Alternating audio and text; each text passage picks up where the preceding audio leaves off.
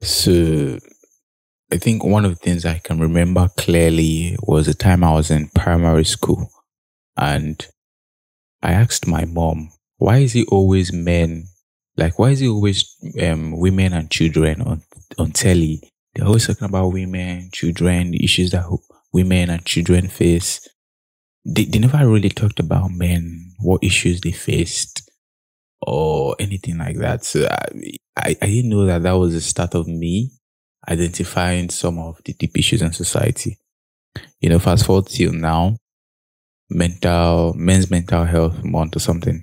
I saw some women post flyers or tweets about it. I don't know, it's just certain posts or pictures I've been seeing around the internet, and it's been, women talking about just like posting flyers, not like they're really talking about it, just posting pictures about that, it's men's mental health month and let's acknowledge this and that.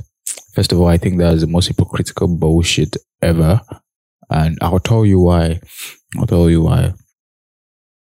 Men's mental emotions or whatever, men's emotions, they are fetishized by women. That's why they want you to be vulnerable. They want you to be like a crybaby with them. And, men's emotions are really, they are really fetishized by women. And we see it on the internet. We see it on Twitter. Open up, do this. Like, men should have a safe space with us and all those things. But the real truth is that we've all gone through the same social conditioning that produces the mindset of contemporary men and women. And so they might fetishize men's emotions and claim to want to see men being vulnerable, but in theory, the practicality of that is a joke, because last year I was interviewing women to collect data about this, and a lot of them were saying that they wanted men to be manly. And keep in mind that this definition of manly is a societal definition of how men should be, real man in quotes, like how they say it on social media. They tell you to show emotions, and when you do, they don't know how to deal with it because society didn't teach us, both men and women, the proper way to deal with men's emotions. It has always been a society that catered to women and children, or I guess it was never a society that catered to men's emotions. Like, nobody really tells you how do you deal with a vulnerable man, like a man who is in his feelings. Like, how do you cater to that kind of person? That's why we have things like male bonding. I think male bond well with themselves. That's why we have things like football pitch conversations, so yard conversations with the bros, barbershop conversations, all those kind of stereotypes of how men bond and how they heal or how they open up and show emotions. It was never really a space where you could show emotions outside of, that even bonding with is not really showing emotions. It's just opening up, telling stories that other men can relate to, and trying to like seek for validation inside that circle. So you never really saw that outside, outside of those places. So society didn't really give us an open space for men's emotions. It was always something hidden. That's why I think this idea perpetuates itself in almost everything. This stuff about society catering to women and children only and not really men. I'll tell you why. Now, this is not me discounting the problems that women face in society. I believe that two truths can exist. That women face a lot in society and men also have a lot of troubles in society too. Right now, this podcast is just addressing men's issues in society and men's mental health state in society. I don't want to discount anybody's else place in society or their own struggles. I'm just talking about men right now. That's why I think like love is mostly seen as something that a man gives and a woman receives. It has always been this thing that a man has to give love, to make it. A man has to protect, to provide, to do this, to do that. I think, to a far extent, the people who succumb to this idea of what a real man should be, the people who try to play heroes are the one who end up getting really hurt because You know, you see it perpetuate itself in media, movies, music.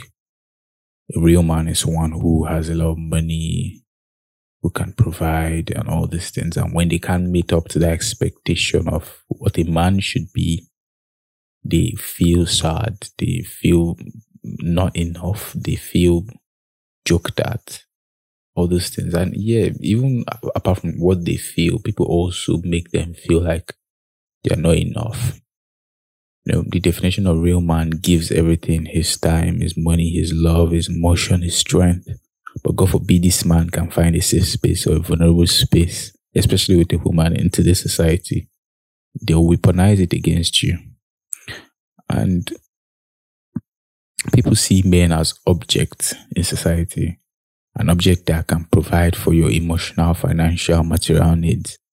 That's the same mindset we pass to our daughters and our sons, and we keep recycling the same bullshit that we see today in today's society. And by a large extent, I think that's wrong.